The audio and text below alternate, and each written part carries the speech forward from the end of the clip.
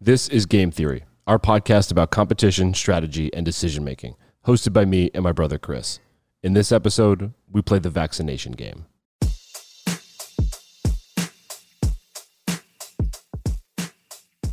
This is the time of COVID-19, but contrary to what you may have heard from commercials or by politicians, these times are not unprecedented. Plagues have been wreaking death upon humanity for our entire history. They've been around the whole time, causing gruesome scenes as bodies stacked as high as buildings in ancient Rome, and wrenching acts of desperation like child sacrifice in medieval Europe. Throughout history, the great viruses like influenza and smallpox would mutate and evolve around us, and the great bacteria like Yersinia pestis, the bacteria that caused the Black Death, would simply lay in wait. Then in 1796, English physician Edward Jenner realized that farmers with milk cows weren't getting smallpox. Sure, they'd get the less deadly disease called cowpox, but they wouldn't get the virus that had already killed millions. So Jenner started inoculating people with cowpox, and the vaccine was born. Now, hundreds of years later, is it possible to use vaccines to completely eradicate diseases? How deadly does the disease have to be? Can we use math to predict or even end the cycle of COVID, flu, measles, or any disease at all? Is it even possible?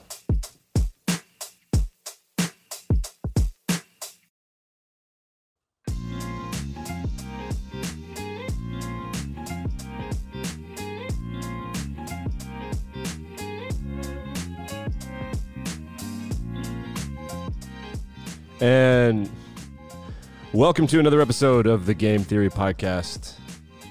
I'm Nick and Chris. It snowed in North Carolina for the first time in what feels like forever. The state was not prepared in any way, shape, or form. How is it where you are? Nick, it snowed in Washington as well, and unsurprisingly, the capital of the free world was also not prepared for this predictable recurring weather event. The government shut down twice in the span of a week. Wait, like the government of the United States was just like, hey, we're good. Yeah, they said, you know what, everybody, don't worry about it. We're probably fine.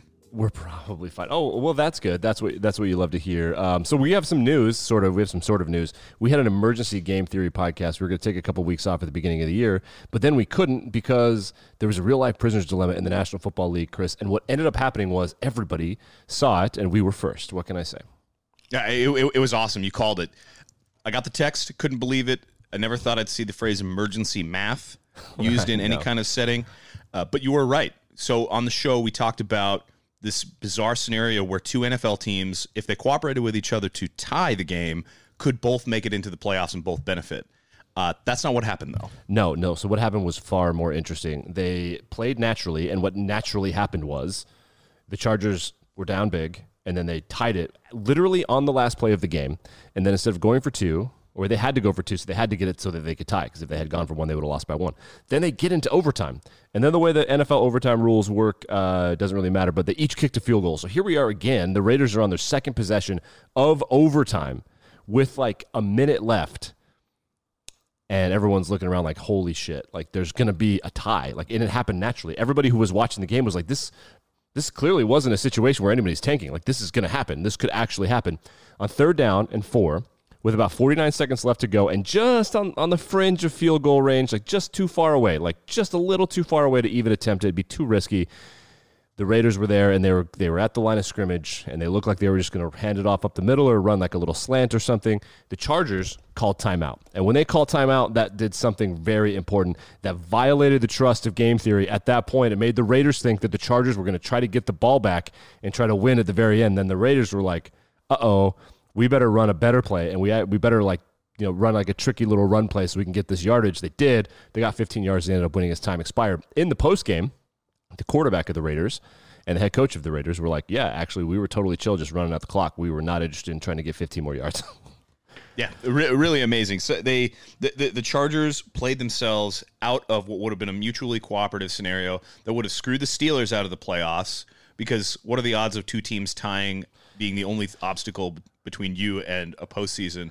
So Big Ben got to end his career with a whimper, definitely not with a bang, losing to Mahomes and the Chiefs. But it's because the Chargers double-crossed themselves with the game theory, and they should have listened to our podcast. Yeah, they did it. They did it themselves. I mean, I don't know what else to say. So what ended up happening was the entire internet was like, "Oh my God, Prisoner's Dilemma," and then we hear some very famous YouTubers were on it. Prisoner's Dilemma was one of the trends recommended for you on Twitter for me at that time, and I was like, "Ha ha ha! We all learned stuff in high school, but you should subscribe to the podcast." The blog was the most read blog we've ever gotten. Not quite 1,000 people, but pretty close. Everybody on Twitter and Reddit were pretty interested in what we had to say. There were no negative comments. So nobody talking shit on us, which is... So the filter is working. Yes, exactly. The filter, which is just some poor kid that we pay to get rid of all those bad things that people say about it. So Chris, this is what I found, and we're going to segue. This is what they call a segue in the biz. I didn't say it would be smooth. I said it would happen. It became... Speaking of bad transitions, let's talk about the vaccine rollout. Yeah, let's talk about the vaccine rollout. So today's episode is about various game theory concepts in vaccines and population immunity, and also various parts of dealing with pandemics and epidemics. So what happened in the Raiders-Chargers game was something, it started as a prisoner's dilemma, but then as the game got closer and closer to a natural tie, which was crazy, it became something called the tragedy of the commons. And the tragedy of the commons is a very interesting situation. We've talked about this before, we just haven't given it a name. The idea of a tragedy of the commons, Chris, is when you think about yourself more than you think about everybody else, and therefore not only do you screw everybody else, but you also screw yourself. Yeah, so well, for that last little bit, typically you have to subscribe to the premium channel to get a demonstration of what that's like. Yes. But when you say tragedy of the commons, I feel like that's like a term you would hear to describe like Les Miserables. Yes. Or like some kind of tragic medieval or 19th century, peasant lifestyle thing where like, oh, the commons can't scrape by but on scraps from the table. And it is. It does sound like something that you were assigned to read in high school. Mm-hmm. Yeah. So this tragedy of the commons is there's a formal definition. Like, this is a real game theory concept, right? Sure. I mean, this isn't just something that you just pulled out of your rear end. Right. It's not the same thing as certain dilemmas and problems, but it's not as common as those things. But a tragedy of the commons is sort of a result of game theory things like a prisoner's dilemma. It occurs when, quote, individuals acting in their own self-interest deplete commonly held resources, leading to a worse outcome than if they had cooperated. And worse outcome for them, and like this is just for the player, not necessarily for other players. For you, a great example of this is as we kind of transition to the pandemic, the COVID-19 pandemic. A great example is the toilet paper scare that happened at the beginning. Now, that you're going to need toilet paper because that's how life works, but you're scared about there not being any toilet paper, so you deplete the resources of everybody, and therefore nobody can have any toilet paper. But it's worse than that. It's sort of like a good example on the internet is oil. If you take all the oil and then nobody else has any oil, then there's no need for oil, and the price of oil goes down, and now all of a sudden you just have all this oil. This kind of reminds me of something we talked about on a previous episode when we were discussing DoorDash and the delivery apps. The point there was that the common resource that they had was the drivers have the ability to turn down the orders that come in. And as they turn down more and more, the price goes higher and higher. And so each driver actually ends up making more money if they all collectively band together and turn down the prices until they reach a certain point. The problem is every driver knows every other driver is doing that. They're voluntarily giving away potential money to somebody else. And so every individual driver has a different incentive. They're incentivized to actually take from this communal pot without going along with everybody else. And so, in that situation, it's a tragedy of the common. That's a perfect phrase to describe this: competing incentives resulting in a suboptimal outcome for everybody involved. Right. Another good example would be our Black Friday episode, of course, where all of a sudden there's this cycle of like we have to open earlier and earlier and earlier, and if we don't, they will, and like it just becomes this mess. So this is what happened at the end of the Chargers-Raiders game, where it started as a prisoner's dilemma, where the only thing to do is to act selfish, but then at the end, the playoffs became the common resource. And by the Chargers, even if they weren't, and they said after the game that they were taking a timeout so that they could get the ball back and they could take and eat it, they were trying to take control of cooperating. And by doing that, they signaled perhaps the Raiders at that point, they're like, oh, well, they're not cooperating, so we have to try to win. The common resource in this situation is the playoffs. And by acting selfishly, by wanting control that badly, the Chargers screwed themselves. So instead of just chilling out and not depleting the resources and allowing the game to happen naturally, then this happened. Yeah. So fascinating scenario played out in the NFL. And it sounds like this applies across the board. Does that also include to vaccines, specifically with the COVID-19 rollout, but with immunization in general? And we found out that it does. Before we get to that, just remind everyone that Spotify, apparently you can watch this episode on Spotify. You can, of course, watch it on our YouTube channel, which has probably a grand total of about 40 views and about 5 or 6 subscribers. But you can look at our faces if you'd like to. I don't know why you'd want to do that. Or you can do it right on Spotify. Also, we Chris, cannot guarantee immunization from any known diseases, although it seems like you should be able to for that kind of price. And we also do not take any sort of responsibility for whatever disease you should incur by looking at our faces. That's right. Spotify also does 5-star ratings now, and we would really appreciate a 5-star rating for anybody. If you leave a 5-star rating and review in Apple, we will read your comments, probably, depending on what they are. Spotify also has a comment thread section. So if you want to do a discussion, we'll leave the thread open with a prompt, and you can just get mad at us and do whatever you want. So we really appreciate that. Okay, so let's get into the vaccine situation. So, of course, everybody's like, how can we increase uptake of vaccinations? And all the good journalists out there and all the good researchers were like, game theory. All the mathematicians and doctors sitting around in their houses like, I understand that this is probably has to do with economic theory and behavioral economics.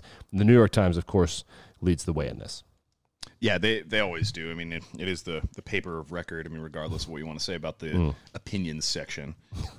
True. So just real quick, just to get everybody on the same page here, the reason that the vaccine is such a big deal in situations like this, it has to do with, I mean, what's the fundamental biological problem that we face in the case of widespread disease or an epidemic or a pandemic? The fundamental problem that we have with COVID-19 is that the virus that caused the disease, the SARS-CoV-2 virus, or however you pronounce that virus didn't really exist until a couple of years ago in 2019. And so nobody on Earth had antibodies to it. And that's not true for every other virus that we normally interact with, like the flu virus or the rhinovirus, whatever the case is. Our bodies have actually adapted to where, generally speaking, we can kind of fight that off. But our immune system just didn't have the tools necessary.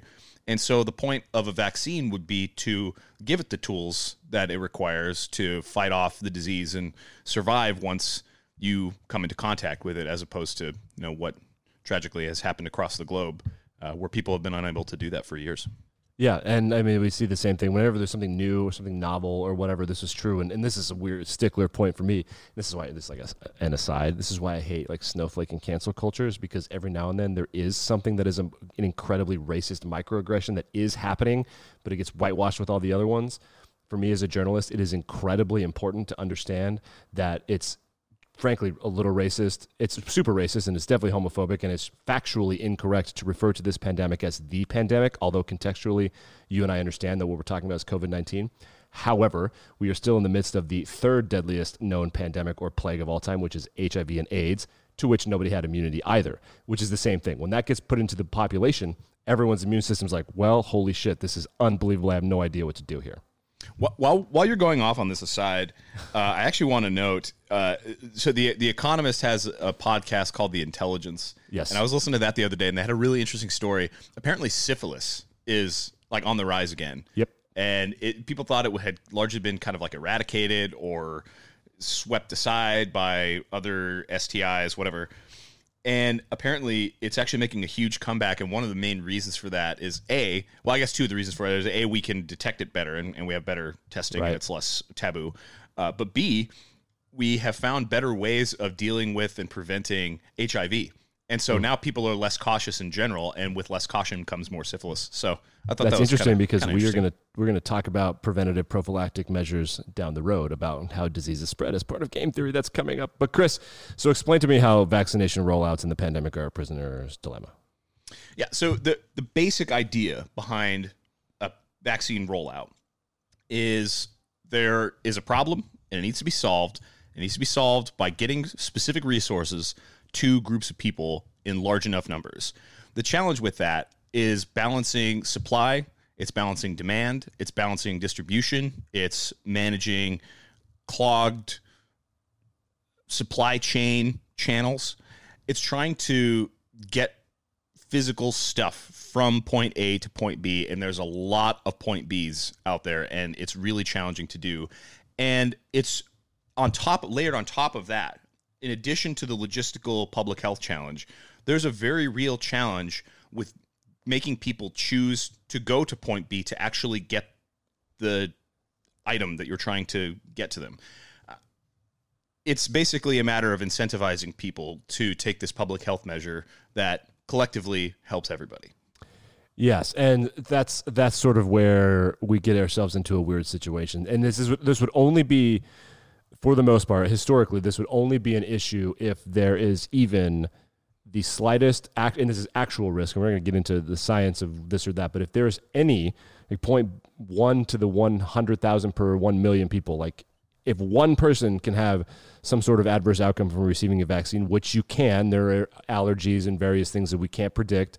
But if even one can, at a certain point, that risk will mathematically outweigh the risk of the disease, no matter how deadly it is. And that has to do with one thing, and that one thing is herd immunity. So the more people that are immune and the less ridiculous the pandemic becomes, or the outbreak or the epidemic or whatever, then the more likely you're to focus on the carrot right in front of your face, which is the fact that the vaccines could be hurtful. And researchers took a look at this, Chris, and but yeah, do you have any thoughts on that idea that herd immunity is really part of this? There's another part that we'll get into, which is the fear of adverse outcome, but that's not the same thing as adverse outcome. Right. Yeah, it's a really complex thing. I mean, you think it's as simple as like, we've made a vaccine, now let's give everyone the vaccine. Okay, Now we're done with the pandemic. It's not that. There are a lot of really complex mathematical factors at play, like you mentioned. So herd immunity is a concept that plays into this a lot, and that has to do with, scientifically, like biologically, what's the rate of transmission of the disease? Like, how often does it get passed from one infected person to another non-infected person? And matching that up with like the cluster of people that each person is in. Like, how does each individual person's network overlapping combine to describe how the disease spreads? And so to offset that, how can you invent something that will stem the spread of the illness from person to person in not like above a certain threshold, so that it's being slowed more than it's being passed from person to person within those networks? Obviously, that's a really complex, dynamic, mathematical model. Things change all the time. Yes, and that's, math people will tell you how exciting math is, which is true, I suppose so. Yes. I mean, it can definitely be exciting, but this has been studied before. The important thing to understand with how this was studied is that the big vaccination problem for years had been the vaccination of children, because we need to protect the kids, and I'm on board with that. Nobody should be, put in harm's way by their parents or by the state or by scientists like that. Everybody, I think, would agree with that, and taxpayers, like children, education, those things are universally important. So these researchers noticed that there were less and less people getting vaccinated for major childhood illnesses. Think of like whooping cough and MMR. Smallpox, probably. Do people get immunized for smallpox? Not anymore. It's been eradicated. Oh, okay. So I guess we don't need to worry about that. Yeah, probably. Yeah, definitely. Smallpox was. But like your hepatitis. What's the one with lockjaw? Tetanus. Yep, and that's back, by the way. So they noticed in I think this was in Canada, that there were less and less people getting vaccinated. So they wrote this paper.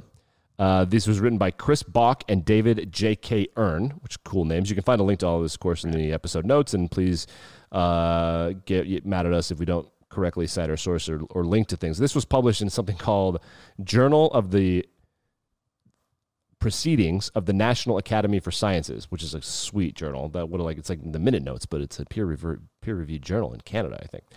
That is sick. Well, it's published on the NCBI website. So. Correct. Yep. So it's there. The link will be in the notes. We'll give you the NCBI website. So the paper, this is how it works, right? Voluntary vaccination policies. So it looks at how voluntary vaccination policies for children, for childhood illnesses, and if it was possible to use voluntary protocols to completely eradicate a disease if the perceived risk from the vaccine outweighs the perceived risk from the disease. And what they found was, quote, "It is impossible to eradicate a disease through voluntary vaccination when individuals act according to their own interests," which means that the less and less disease that you see, the less and less likely someone's willing to take the individual risk of getting a child vaccinated, which is the what we're seeing in COVID as well. Yeah, it's pretty remarkable. I mean, so when reading through that and looking at the conclusion they drew there, it brought to mind ideas of like risk perception and the way that we change policies to adjust for threats or tragedies that happen. 9/11 came to mind as an example for me. Sure. So pre 9/11, if you watch like these old 90s movies like Sleepless in Seattle or You've Got Mail or whatever, like you can see the pre 9/11 airport culture where like you don't need a ticket to get in. You can go right up to the gate where people are getting on the airplane. They might have had metal detectors, but security was not a concern for anybody. And then post 9/11, this huge unspeakable tragedy happens because people take advantage of the system. And now the system is completely overhauled. There's all kinds of redundant security systems. People are constantly developing new technologies, new procedures. They're adding new checks. They're adding new layers to that to make sure that that never, ever happens again. So the existence of this tragedy in the mind's eye of people who are making security policy drives them to shape the policy in a particular way.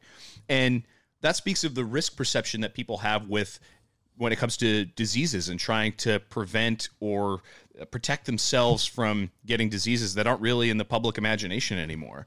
And I think sometimes it gets lost in the psyche of the day-to-day person. Like, well, I don't need to worry about whooping cough. Nobody gets whooping cough. Right. Well, yeah, that's because we've taken measures specifically designed to prevent you from getting whooping cough. Correct. Like, the system is working. Like the reason you don't perceive a risk is because the risk reduction system is working here.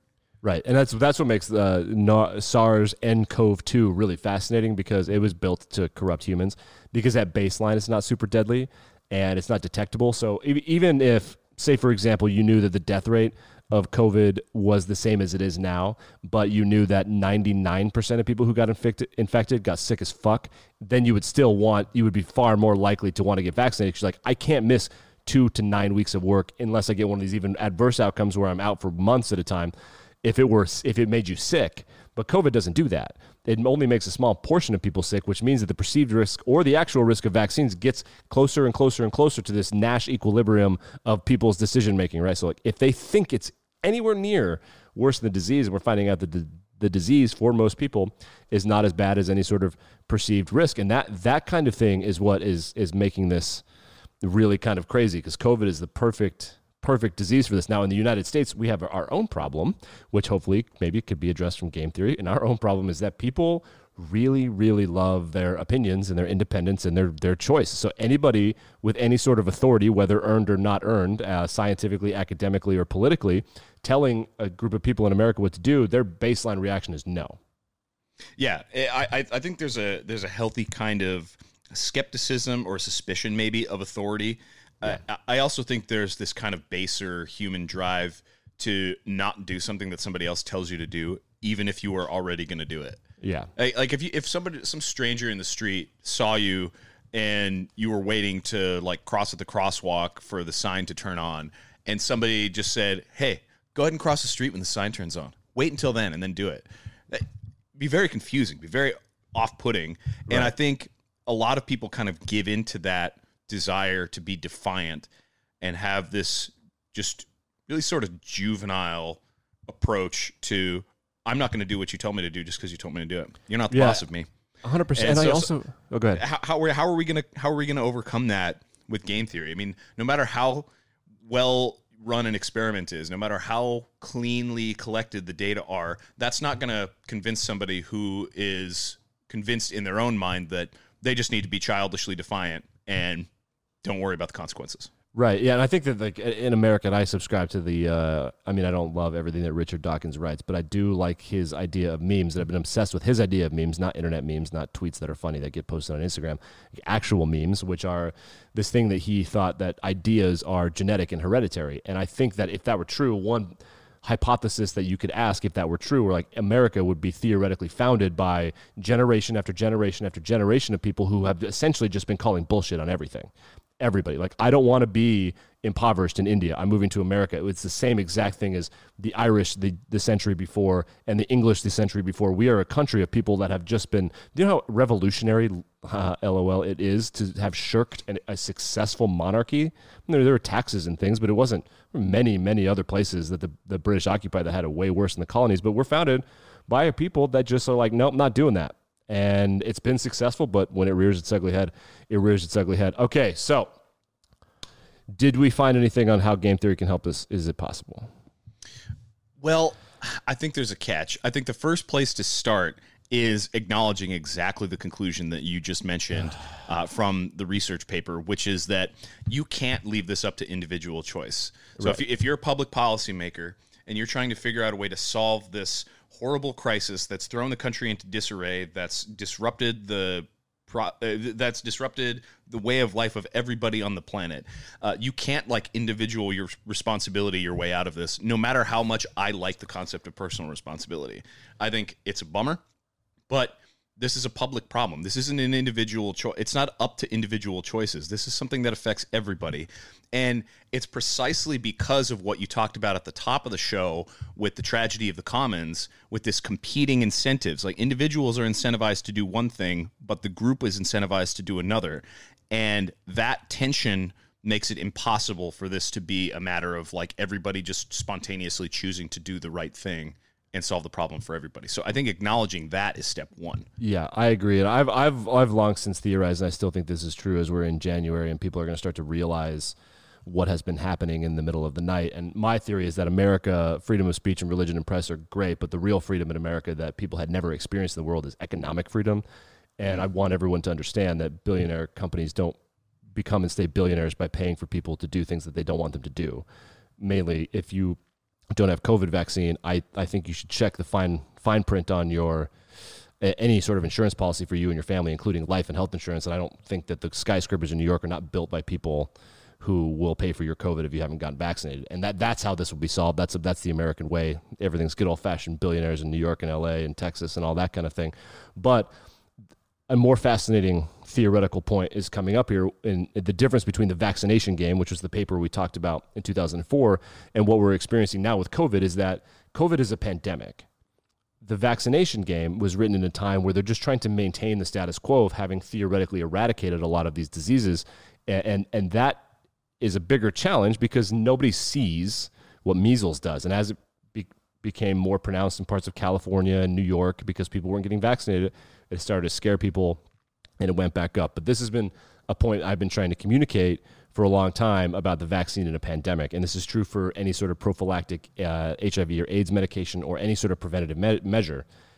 The vaccine is not just the cure for the disease. Like, if you're not scared of dying from the disease, that's fine. You're more likely than not, you'll be fine.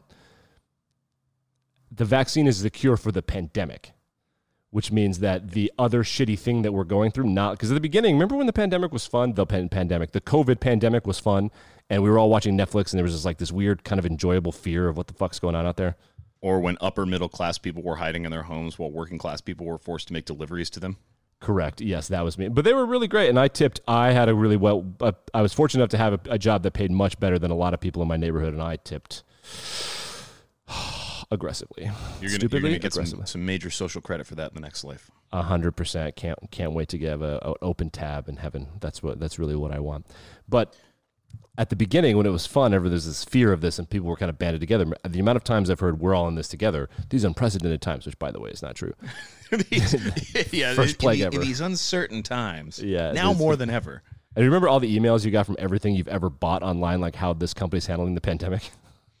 Yes. We at My Protein see this as a communal effort to band together as humans, so buy more of our protein powder. I just wanted to slip that in there to let everybody know I've been hitting the gym. You've been hitting the gym, powder, yeah. So I can tell some nerdy glove back there. I can see it. Okay, all right. You can watch on Spotify. Nick, I think you're exactly right. The vaccine is supposed to be the thing that moves us beyond the pandemic stage, and it's not. We're not going to get rid of the coronavirus. We're not going to get rid of the disease COVID-19. What we're going to do instead is equip the body with the biological resources it needs to fight off the virus. The point isn't to prevent you. It's not like a magical shield that'll prevent you from getting the disease. It's not like some kind of crazy power up that makes it impossible for you to inhale virus-sized particles. No, it's supposed to supply the body with the antibodies it needs to fight off foreign invaders so that it can stay safe and survive an infection and pass on a minimal amount of the virus so that it stops becoming a continual, contagious, like a community spread event. Like that's what the vaccine is supposed to be for. And so I think the key is leveraging human behavior and changing people's risk calculus such that they perceive not getting the vaccine as more risky or having a lower payoff than going to get it and swallowing our pride or risking the negligible amount of harm to physical health. Yeah, absolutely. And I think, in America, we have the freedom of choice. You have the freedom of choice, and it's going to happen, and whatever. The bigger risk to society, and where the game theory part comes in, is like how the healthcare system is taxed, and how annoying this is. And it reminds me of a story I heard on the Aaron Sorkin TV show, The Newsroom.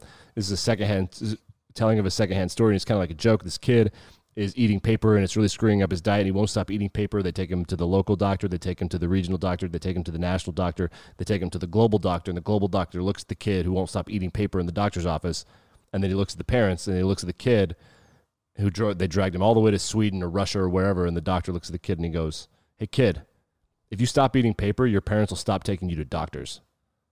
And that's how I feel about the pandemic. Like, if you get vaccinated, we don't have to fucking talk about this ever again. That's true. Like, the way to stop having this conversation is to do the things necessary to put it behind us. And I think as far as influencing human behavior and changing people's risk calculus, that's a way that policymakers can use game theory to change the odds. And you mentioned the cost that's going to be associated with this for insurance companies and the way the premiums are going to rise for people who choose not to take this measure of getting vaccinated.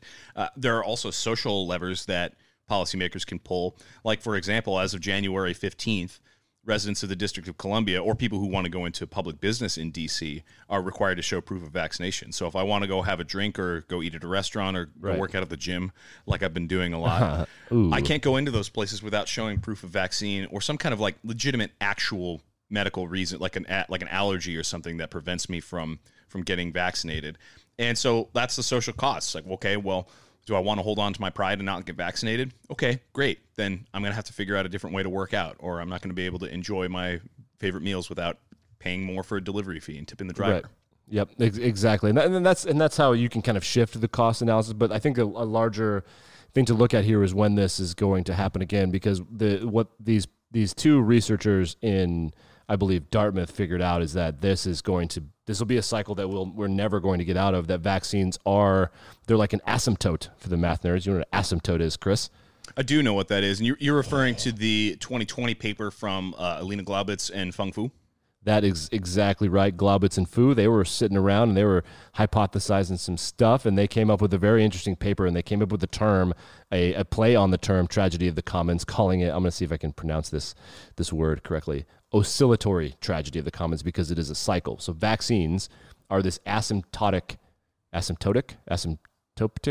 whatever. Just because I know you've forgotten what that word means, an asymptote is a mathematical construct where the value of a function gets closer and closer and closer to a specific value, but it never quite reaches that. So like my journey of personal improvement through lifting weights is like asymptotically approaching perfection, but I'll never get there because I've always got that drive. I'm always hungry. Maybe Samuel L. Jackson will turn you into an Avenger one of these days. We'll never really know, not until you hit the gym. But Marvel so what they found is like this: if the asymptote, the line that it's trying to cross, is Nash equilibrium, where there's herd immunity for anything, it's not going to get there. The only times throughout history where it's gotten there is when the disease is deadly and torturous and awful, or when we've cured it. And a cure is different than a vaccine, because vaccine is preventative and there's a risk of that. But people taking penicillin for bacteria, that is a completely different thing. So they coined this term, the oscillatory tragedy of the commons. I don't know if they coined it, but they used it.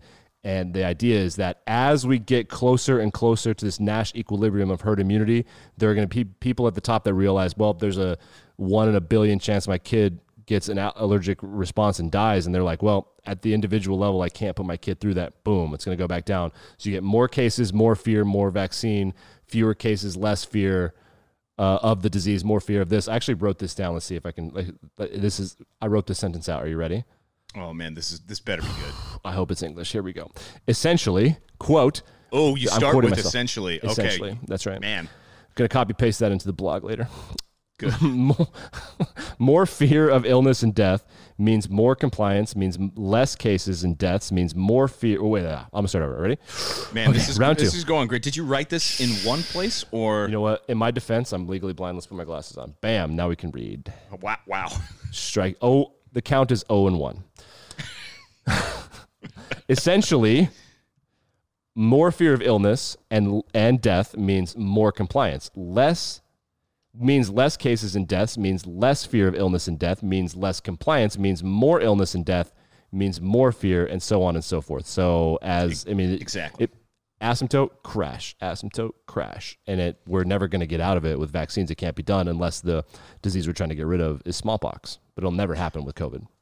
Right. Yeah. So basically, another way to phrase this is an oscillator is a thing that goes back and forth, or like you remember from one of our father's words of wisdom. He described a bad situation as one in which the defecation has hit the rotary oscillator. Like, well, that's a fan. It's just a thing that goes in the same pattern over and over again. And so you're right. So it's like there's a compliance graph, like, okay, more compliance because people are afraid. Like, all right, well, that means fewer cases. And so people are less inclined to comply because there's less perception of risk. But less compliance means there's going to be more cases. And so people are going to be more worried about risk. And so it just keeps going back and forth. And the asymptote is the thing that is like the upper bound on the level of compliance. So like the compliance rate will get really close to this value and then it'll drop off. And then it'll come back and it'll get close to this value and it'll drop off. And you get close to this value and drop off. That asymptote is kind of the shape of the oscillatory curve.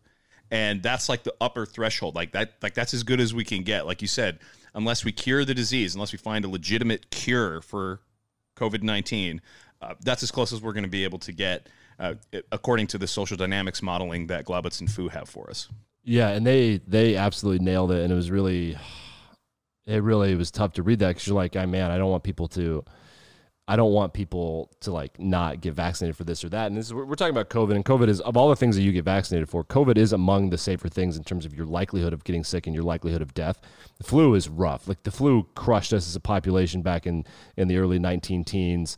Smallpox, obviously, but they found this thing for general vaccinations. So the real bummer of this to me is that this is the darker thing I've been saying about the pandemic, which is this is a good warm-up pandemic. And this is, if you want to go down a rabbit hole and just, if you're one of those people that likes to watch a scary documentary or whatever, there are the amount of bacteria out there that are just gaining straight up resistance to antibiotics, compounded with the fact that antibiotics don't make money. So pharmaceutical companies that are publicly traded have no incentive to research new antibiotics. Like there are some OG plagues out there that will be back. And when they're back, do we have the collective ability to know how to shelter in place for years at a time? We have the internet, we have Zoom. We're very fortunate that we went through this in the time of Netflix. But when it comes around and it's not just some sort of supercharged cold flu thing and it's the Black Death or cholera or TB, are we going to be ready? And these guys would suggest that if it's deadly enough, maybe. Yeah, I mean, we have a weird case where we kind of want the disease to be deadly, or we want there to be a higher rate of people getting killed per infection, because like one of the things that really kind of confuses me is, when people who are resistant to the whole concept of vaccination point to the COVID survival rate and like, well, it's a 99% survival rate. Like, okay, well, that sounds fine in a vacuum, but when you're dealing with millions and millions of people, 1% is like a ton. It's like tens, hundreds of thousands of people get sick and die from this. And so if you want to like minimize it to the percentage, that's using true information to draw an incorrect conclusion about what ought to be done. And it's using a true number to incorrectly interpret the level of risk associated with the thing. And so like COVID is in that sweet spot where like it probably results in more people dying, even though it's less deadly, because it artificially lowers people's sense of risk perception, and that paired with this like childish need to be defiant, like that double whammy in the American psyche is just, it's a recipe for disaster, and a lot of people who are dead today who would be alive otherwise if it weren't the case. And then on top of all that, Nick, I'm talking about this from an American perspective. Man, you're right. We're so fortunate to live where we are and have the resources that we do, and not everybody does. Right. Yes, and the fact that we have been able to turn down vaccines for a year now is crazy. Other countries are still waiting in line to get their vaccines, which is, a different part of American psyche, and that's not what this podcast is about. But I would like a mathematician or a game theory nerd out there to do a paper on what is the equilibrium at how deadly and how sickening a disease needs to be for people to freak out. Because when it was smallpox and people were like, I'm not going outside. When there were plagues in England, the Black Death and stuff, people were killing each other. They were sacrificing babies in London in the 1600s. Dogs and horses were thought to carry the disease. They killed tens of thousands of dogs and horses because they thought they carried the bubonic plague. It's that disease was deadly enough to freak out. What is that number? That's what I want to know. And then what is the number of how sick you have to get? Because when you get the flu, you get sick. Unless you're super immunized, you get the flu, you get sick. When you get COVID, you might have no idea. And that number to me is a game theory. That is a mind-blowing... I have no idea what that number is, but I bet there's a nerd out there that could figure out exactly where that is. I also have one further comment on what you pointed out, and that is I've been coming around to the hottest math take I've ever had. I have a hot math take. Maybe. Do I need to refill my Baileys here? I took Calc 2 because I wanted to prove that I could do it, which was stupid. And Is that because you forgot that 2 comes after 1? It was very hard. I got a C-, and C's get degrees when you go to an SEC football school. So whatever. Here's my hot take. So maybe a statistician or someone who's into trick can agree with me or disagree. I think that percentages as an idea are the most misleading, dumbest, and most useless statistical measurement out there. 99%, it just means per 100, and there are not 100. And I know in medicine they use per 1,000, per 10,000, per 100,000. I think that percentages in sports, in money, in voting, in everything, percentages are so misleading. I hate percentages. Yeah, it's really a challenge that it is a useful number. Like knowing the rate of something or knowing the proportion of something, that is useful. But you're exactly right. I mean, it's very easy to manipulate. You can very easily take actual factual information and convince people of the wrong thing or convince people to follow your line of thinking just as easily as somebody who believes the opposite. I mean, you're right. That's a question, that's a larger social question of scientific and mathematical literacy. The basic ability of people to understand what a percentage means. The data do not speak for themselves. You can't just look at a percentage in a vacuum and say, okay, well, that must mean X, Y, Z. No, there has to be additional context. That's why statisticians percentage is it's barely even a factor. I mean, there are so many other statistical quantities and concepts for even basic analysis, much less the more in-depth modeling that we're talking about with the papers that we've mentioned here. I think you're right. It's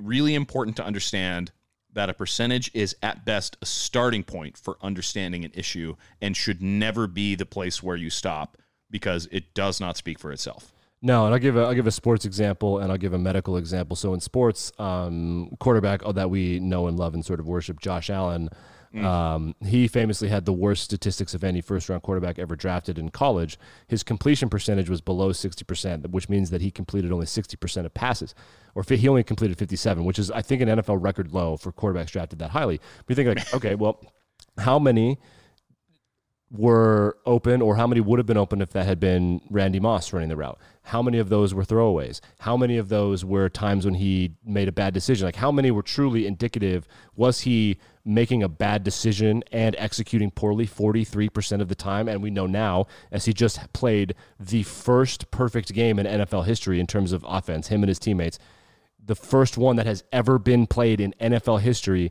we know that percentage was probably a bit misleading. And I can think of another example medically, and this is happening with COVID. The average cost of COVID hospitalization for all people is around $12,000, and that's usually coverable for most people.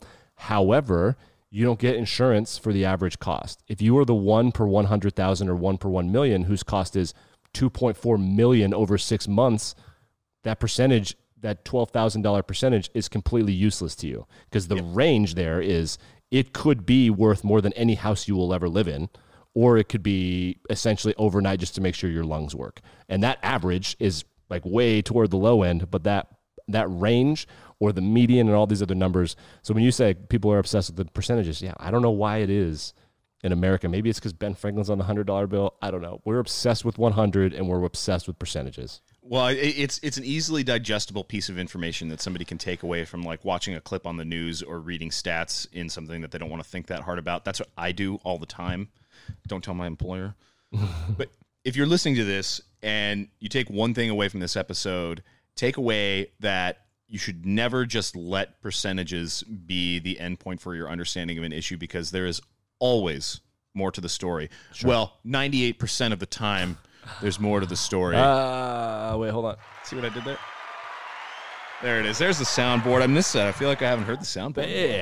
Yeah, I totally forgot that it was there until just now. Also, if you made it this far and you are someone who doesn't want to receive the COVID-19 vaccine, Chris and I, of course, are good, warm-blooded Americans, and we understand the freedom of choice. And the First Amendment, for me, as someone who went to journalism school, I would let someone cut my head off for the First Amendment. Absolutely, 100%. The right to talk shit. And if we get to 1 million subscribers, we'll prove that in a live cast. With dull scissors, baby. 100%. 1 million subscribers, you can do whatever you want. Okay, Chris, let's get out of here on this. Recommendations. I have one and you have one. I think you're right. You're doing podcasts this week. Well, I'm going more than podcasts this week. I already mentioned my favorite podcast to listen to, other than this one, and other than your other podcast, is The Intelligence by The Economist. So my recommendation this week is The Economist magazine. I'm of the opinion that this is the most balanced, fair-minded, and well-researched analysis that you can get of contemporary news issues. It's a weekly newspaper. They have all kinds of coverage on all kinds of topics. You name an issue, and they've covered it before. And they go beyond the story. It's like combining the news and Paul Harvey all into one. Really, really interesting. Their podcast that I listen to is called The Intelligence. They have a suite of others on their program, Economist Radio. So The Economist newspaper is as good as it gets, in my opinion. Yeah, The Economist newspaper.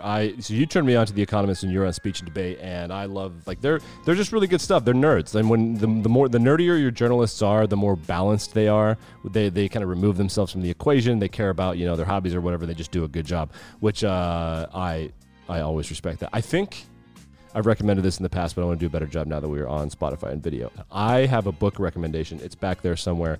It is called The Big Over Easy. It's part of a 2-part series by Jasper Fforde. It is just preposterous. It's the most enjoyable reading experience that I've ever had in my life in terms of how much I liked reading the book. It was such a clever take on true detective crime, like true crime, true detective, all of that kind of stuff. And it pointed out that maybe, and we can maybe get into this a little bit with true crime. Maybe we should do that it's all a big game, and that selling documentaries and selling books and selling stories is more important than solving the crime. And he combines nursery rhymes with true crime. The detective in the story, Chris, runs the nursery crimes division. Absolutely incredible story. You've been talking about that book for years. Yes. Go out and buy it. Go out and read it. Yes, Jasper Fforde, and it's an adult book. Like, there's adult language in there. Like, it's a grown-up book. It's a little South Park. Yeah, I can't recommend it enough. It's just about 300 pages. Just a really good book. All right, so snow is not melting here in North Carolina. Man, watching the Carolinians try to drive in this is. I hope everyone's okay, and if they are okay, I'm laughing at all the BMWs that are stuck on the highway. Literally, just buckle up. Buckle up. Like, rate, review, subscribe. We got some love. We've got a love story coming up in our future episodes. We're also going to get into cybersecurity and try to bring on a couple experts to follow up on some of the episodes we've done. Spotify, YouTube, the whole deal, Chris. Thanks for coming out. Get shots. And we're live with this week's episode of Game Theory.